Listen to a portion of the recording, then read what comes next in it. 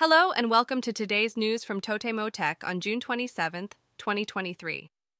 Nintendo has issued a statement regarding its stock split following a controversial question raised by individual shareholders during the annual general meeting. The shareholders expressed their strong desire for the Splatoon series, sparking a debate.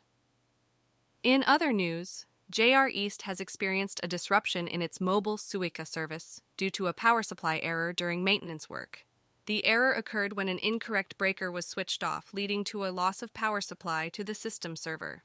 Moving on, JR East and Rakuten Payment have announced that their collaboration between the Rakuten Pay and mobile Suica services is now available on iOS devices. This integration allows users to charge their Suica cards using their iPhones. In a cautionary note, Mercari has issued a warning regarding the listing of handmade products created using 3D printers. The company highlights concerns about hygiene issues, particularly with items such as tableware and kitchen utensils.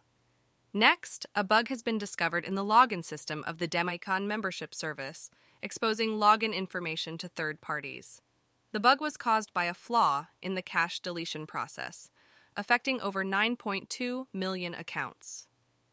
In an effort to enhance customer experience, Matsuya Foods has announced the introduction of free Wi-Fi in all of its Matsuya beef bowl chain restaurants nationwide.